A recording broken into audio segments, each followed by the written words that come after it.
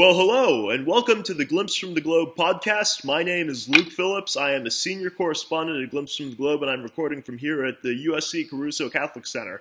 I am joined today by Glimpse from the Globe's newest correspondent, Spencer Slagowitz, straight out of Georgetown in Washington, D.C. Spencer, glad to have you here, and welcome. Well, thanks for having me on. So the topic we're going to discuss today is a kind of an overview of some of the really deep trends in international political thought. Now, any of my readers know that I am a realist, nationalist, you name it, that kind of Machiavellian, kind of Hamiltonian kind of strain. Spencer comes from a very different perspective and tradition. Spencer, if you'd like to give a brief overview of your analytical framework. Yeah, so I would say I'm an eclectic thinker, but I think that's quite a cop-out. I would say that more than anything else, I am I follow in the liberal institutionalist tradition, but moreover, I accept the premises of realism as structural. I accept the premises of structural realism that states are most likely egoists, and that they will and that for the most part, they will pursue their own self-interest at the expense of other nations. But the centerpiece of sort of my thinking when it comes to international affairs is the idea that the greatest threats that the United States faces currently are those of a global or international nature that require global cooperation and furthermore require global institutions supported by the U.S. in order to solve. Go ahead. Yeah, well, so and I guess on that point, I do buy into to some extent. I don't want to get into the weeds of IR theory. The premise of social constructivism, insofar as I think norms and rules matter, and they help shape state behavior and human behavior. But other than that, I guess that would be the best summation I would give of my ideology currently. Well, everybody is a nuanced thinker. Nobody is a pure realist. Nobody is a pure internationalist. Nobody is a pure constructivist. I think it's more of a question of how much of each particular school of thought does your way of thinking balance out to. Clearly, I'm more of a nationalist, and you're more of an internationalist, and so I want to examine the dynamics of how that plays out in particular scenarios. So let's talk real quick then about the two big trade deals that are being negotiated right now by the United States: the Trans-Pacific Partnership and the TTIP. I forget what the TTIP, whatever that stands for. Yeah. So we're negotiating with the EU. Yeah. So what are your perspectives on that? Well, in terms of the TTP, the TPP, the Trans-Pacific Partnership, well, my general argument is that mostly in the United States, in domestic politics, it's being discussed in primarily economic terms. You have, Bernie Sanders going up, leading this rallying cry against the TTP, against, as he says, NAFTA, CAFTA, and then PNTR, and then Donald Trump making trade the centerpiece of his understanding of the economy. And it's been mostly framed in economic terms. And I think that's fair. I think that we engage in these trade deals because they have economic benefits, and there are economic cases made for and against it. But if you look at at a lot of the meta-analyses, you look at past trade deals, they've been the economic consequences have been moderate for the most part. They have been either moderate one way or another, and to say that they're particularly consequential, I think would be imprudent. So, when it comes to things like the TTIP and the TTP, I tend to urge a focus on the foreign policy elements of the TTP, how it enhances economic integration with Asia at large, how this functions to perhaps in realist terms balance China and China's efforts to create a regional economic order between Asian states, and seeing how the TTP advances and the TTIP advances our foreign policy goals more than our economic goals, because I believe that the foreign policy impact of the TTP is far more important, far more consequential than the economic impact necessarily. Yes, I think you're right, and I come at it from that perspective. I guess I'm a little bit more sympathetic to the Donald Trump Bernie Sanders view than you might be. in the fact that I think there have been trade deals that we've signed in the past, and I'm thinking NAFTA here, but I think also to a certain extent some of the arrangements we made in the early Cold War with Japan and Western Europe that had a significant effect on the U.S. manufacturing base. Now, I could care less about the jobs effect that has. I'm not a union scab who wants to make sure that my dues-paying members are fat and happy and work 2 hours a day. My main concern has always been Hamiltonian on this issue. I am a big believer in the notion that a country needs to have the instruments of production and the instruments of productivity based within the homeland, because in the event that it gets into a shooting war with somebody else, you can't be buying your F-35s from whoever you're about to get into a shooting war with, or for that matter, your silicon chips and your those things. The thing with globalization is our supply chains for building crucial pieces of military hardware, and for that matter, other strategic hardware like energy resources and computer resources and stuff like that, stretch halfway around the world.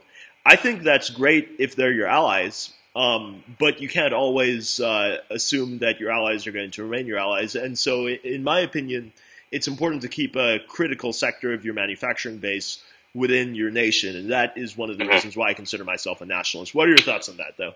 Well, my first thought on it is that I agree. I think there are legitimate security concerns when it comes to global trade and when it comes to manufacturing. The fact is that you can't trust states to be your allies forever. But I would contend that one of the reasons we're able to produce, the high tech military hardware that we are able to do is because of these global supply chains, and that one of the things you've seen from the consequences of globalization and global trade has been these massive logistical chains, that companies like Walmart put together to ensure that the cheapest goods are put in American stores. And I think that is an immense boon. And on the question of manufacturing, I contend to some extent that I think that manufacturing jobs have gone down, but I don't think manufacturing as a whole in the United States has really declined significantly, especially because I think that a lot of our manufacturing jobs have been replaced by technology and replaced by more automated methods. You have the biggest factory in the world is in the United States, and the biggest one that's going to be constructed is also going to be the United States as well. That's currently being constructed. I think that it is. There's just been. I don't think it's a total myth, but it has been inflated, this idea that we have lost a core part of the manufacturing sector. And then I think lastly, to address almost an economic issue, I think that primarily at least, we've become a service-based economy. So that when we're concerned with how we're going to bring jobs back to America, how we're going to bring back American prosperity and generate economic growth, we should be concerned with the service industry rather than concerned with manufacturing jobs. And while I think that yes, there are concerns when it comes to the development of military hardware, there's stuff the United States can do that can promote trade in other areas and other sectors, but have the manufacturing or military hardware solely within the United States. So I don't think that it is a necessary consequence of globalization and global trade that those sorts of security concerns.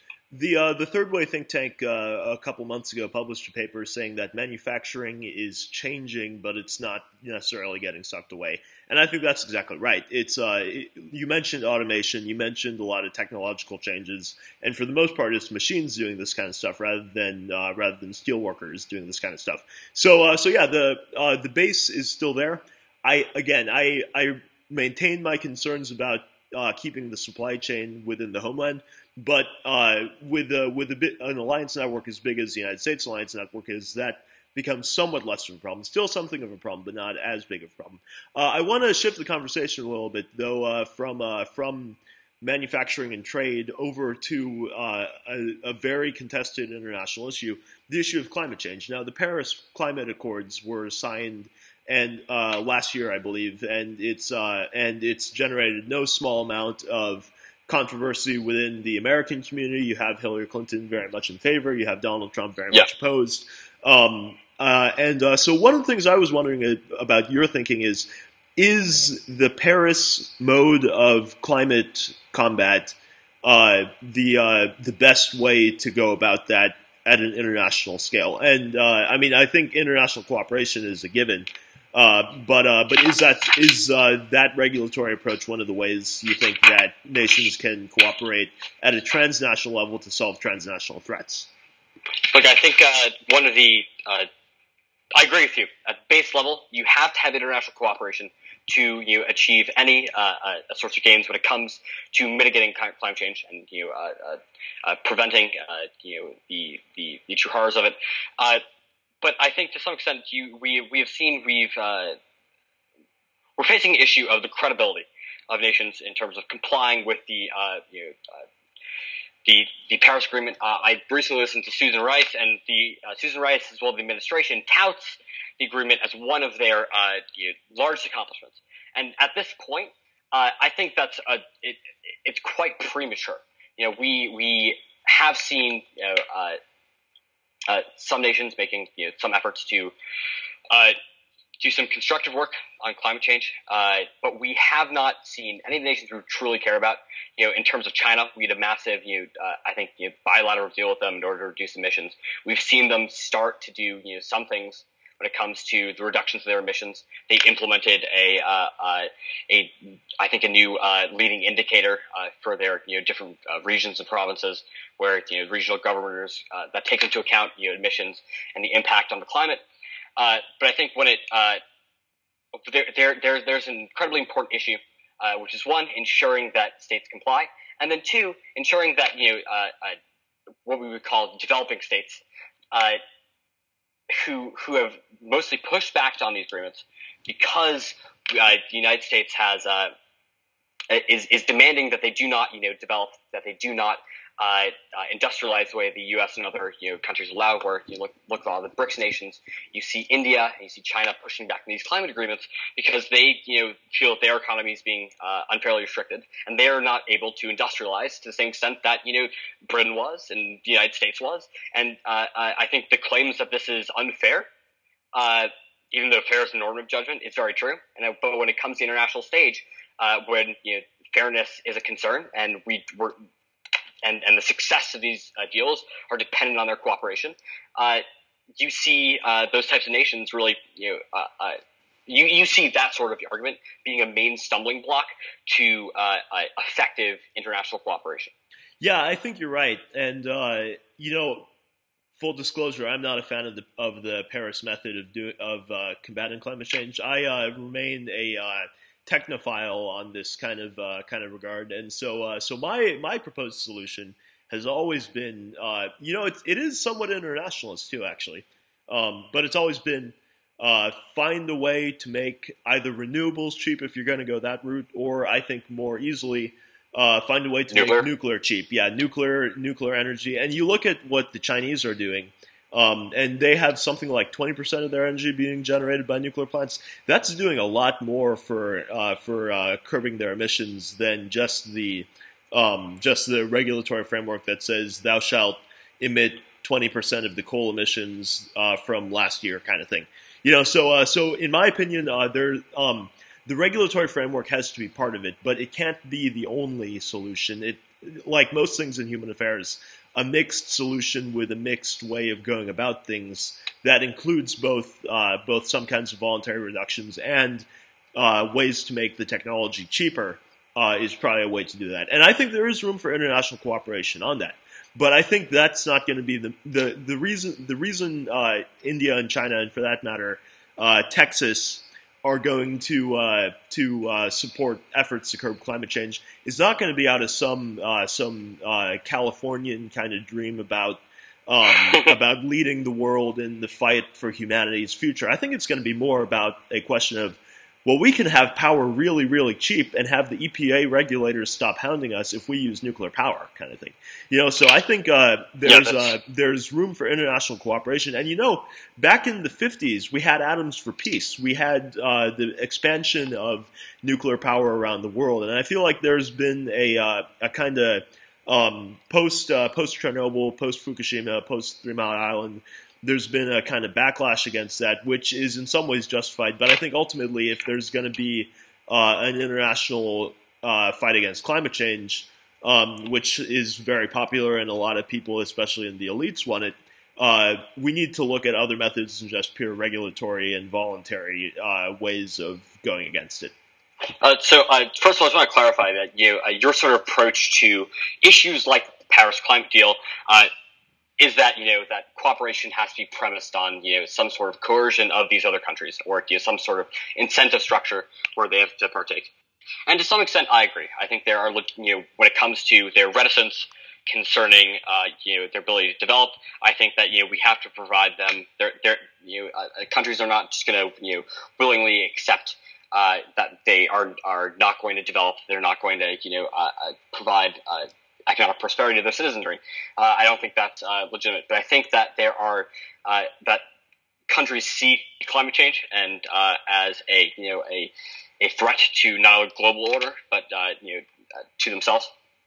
And I think that the one argument that I would make over totally seeing this as a question of how do we coerce these different actors is that I believe that countries do have a vested interest in cooperation on climate change. Now, I resist the temptation to bring up Iran when it comes to atoms for peace, but because I think that the spread of nuclear technology is a boon. But the thing I'm most worried about is that at the same time as we have this question of how do we implement new technologies, how do we establish energy security, and how do we prevent climate change, you have the rate of the development of new energy technologies has really declined. And this is Robert Gordon's main thesis in The Rise and Fall of American Growth, especially looking forward, is that when you look at developments, especially in the energy sector, in which where so-called platform technologies, you've seen this massive decline in technological development, and that truly worries me, especially for those who say that climate change is all right. We have amazing technological growth. We're going to get some amazing fuel that's going to come out in the next couple of centuries, and that's going to spread across the economy, and everything will be fine. The world's not going to end. What the hell are you talking about? And I don't think that's a fair contention. And I think I might be tilting at windmills here, but to quickly address that, the fact is that you have this amazing research going into biofuels, right? But one, we have not figured out how we're going to scale that up. Two, we have no idea, once we do scale up, we make it affordable, how that's going to be able to be filtered across the economy, at least domestically, or across the world. If you look at the United States, you look at electricity. Factories didn't get, all the factories in the United States didn't get fully electrified until about mid-century. And that took, an incredibly a long amount of time for these, for these technologies to be, diffused across the economy. So one of the things we ought to be concerned about is the diffusion of technology. So to that end, I think that one, the United States ought to put a lot of research into renewable energy, into new forms of technology. I believe I believe economist Melissa Mancusato, I think I'm butchering her name, but she wrote this phenomenal book on how really this idea of the U.S. as being and as a public sector being a terrible place for research and development really isn't true. You look at Gorilla Glass, you look at the fracking boom in the United States, perhaps the most significant, very very recent development in terms of energy. That came from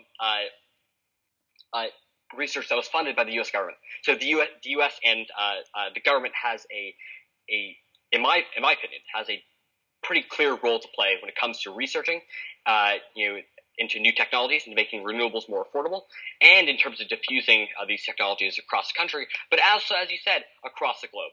I think that it's only through the implementation of nuclear power and renewables side by side, which we're going to achieve global carbon emissions reductions. No droning on, but as last point, we see this remarkable trend where it used to be that reductions to carbon emissions have come at the cost of GDP.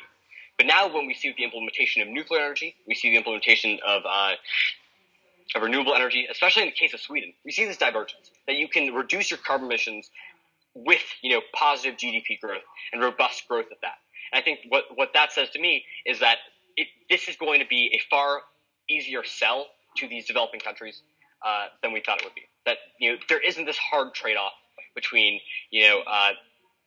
GDP growth and stopping climate change. And I think that now we have the ability to say that, and it's necessary for international institutions, international regimes at that, to, diffuse these technologies.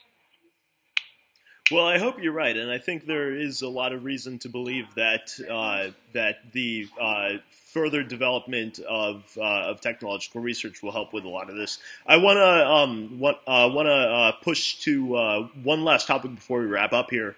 As you're very well aware, there was just the referendum in Colombia, where the people of Colombia effectively rejected the peace deal that the government had negotiated with the Revolutionary Armed Forces of Colombia, which was going to end a 52-year war. Now that's up in the air, and we have no idea if the ceasefire is going to hold. Second off, Brexit. Brexit happened, it was a couple months ago now, huh? And that is that sent shockwaves throughout the Western world. Oh my gosh, there's the European project is changing up. And now, me, a nationalist, I don't necessarily agree with all of the rationales that went behind either of those, but as a believer in popular sovereignty and as a believer in the notion that a people's self-determination sometimes has to have at least a significant say in how they are governed, I think it's important that the elites of those countries, and frankly of the rest of the countries around the world, bear in mind the concerns that their populations have in governance. And sometimes that doesn't necessarily look like the international institutionalist kind of model. Sometimes it does look like a more blood and soil nationalism. I wanted to know your reaction, though, to the Colombia referendum and to the British referendum. Well, I think not only the Colombia referendum and Brexit, as it were, but the elections in Austria, where a neo-Nazi party barely lost, which seems remarkable given the legacy of Nazism in Austria. Same thing with Poland, with Peace, Law and Justice Party, and the massive constitutional crisis they had there. And then furthermore, you looked at Turkey, which was it was already becoming more and more authoritarian. But you really have this this populist authoritarian movement behind Erdogan. And then you see, even in France, and I think France is the best, proxy, for these nationalist movements, because France was the creator of it views itself as the creator of the European project, as the country who was the most devoted to it and really brought together the European Union. And you actually see the National Front becoming more and more powerful. You see that Pew polls that suggest that the majority of French people would vote yes in a referendum that stated, would you want to leave the EU? And lastly, the historic gap between the people who identify as Front National members and those who actually vote for Front National has 100% narrowed. So you've seen that what that shows to me is that a lot of these far-right parties and far-right movements, they've gotten credence. They have this popular support. And the question is, what can you do about them? And I agree. Countries are willing to individuals and populations are willing to make the trade-offs that they want to make. If I'm in Russia and Putin comes to me and this is 100% idealized, and Putin says you can give up some of your rights for greater security, for greater prosperity. If you want to make that trade-off, you're allowed to make that trade-off. But then there's also the issues of the state exerting control over elections, state media, yada yada yada. So that obfuscates it. But when it comes to what do these national popular movements mean? What are they agitating for? I balk at the suggestion that it is primarily economic phenomenon. I think that economic shocks have played a role in it, but two things cause me to doubt that. I think I read there's a great article. It was the discontents of techno-globalism. The so-called Trumpian proletariat, as it were. The Trumpian proletariat, I don't think it's motivated necessarily by economic concerns. Why? Because you see the Pew and Gallup polls and the research done by political scientists, which suggests that Trump voters are not more likely than Hillary voters or those who are not Trump voters to have been affected by globalization or job loss. I think secondarily, you see the issue of Scandinavian countries where they have this the same popular movement when they were not actually hit as hard by globalization. They don't have as great issues of inequality, and you don't see them engaging in the same peace deals, and they're hailed at this as these social democratic havens. It seems to suggest that economic issues perhaps were a precipitating cause in the United States about the main cause. But I will contend that when people agitate politically for something, it's worth listening to them. And I think there is definitely a case that people feel like they're being left behind, that there's this general feeling that the government isn't doing enough for people, and I think it's based in real material concerns that the government ought to be concerned about. I think when if you look at Angus Deaton's research, I wouldn't say that it's just his research. I think his wife was actually the primary author. That you see the rate of suicide among white working class men has skyrocketed. At the same time, you see a lot of Robert Putnam's work, which suggests that the social institutions and social fabric of our society has really collapsed. And I think that those are and then lastly, you see the incredibly high rates of opioid addiction in the Adirondacks among communities which are predominantly white working class. I think there are incredibly poignant and compelling reasons to believe that individuals rationally feel left behind by the government, and I think that the government ought to robustly intervene to prevent opioid addiction and resolve what is a national health crisis. I think the government ought to does have a role, or at least I think organizations in general, in trying to support cities and towns in which the social fabric of their entire society and the economic fabric has collapsed as a result. I think that those are compelling governmental interests, and I think that if we just sit by and I think the true evils of globalist elitism, as it were, and I really hate to use the term elitism, is the fact that we have these sorts of issues have gone mostly ignored by our leaders in Washington. That the question is not of popular sovereignty and railing against institution elites, global elites controlling us from international institutions. The real question is, how do we solve these very real and significant domestic issues that the government has largely ignored? And I think that that's the greatest challenge. It's not a question of international scope. I don't think that necessarily matters. I think that is a outlet for anger and discontent and disaffection. I think the root cause and how we are going to improve the standard of living for Americans and try to bring prosperity back to these areas is by addressing these pretty significant domestic issues and make people see that government can be a force for good, that the government has a role in mitigating some of these problems.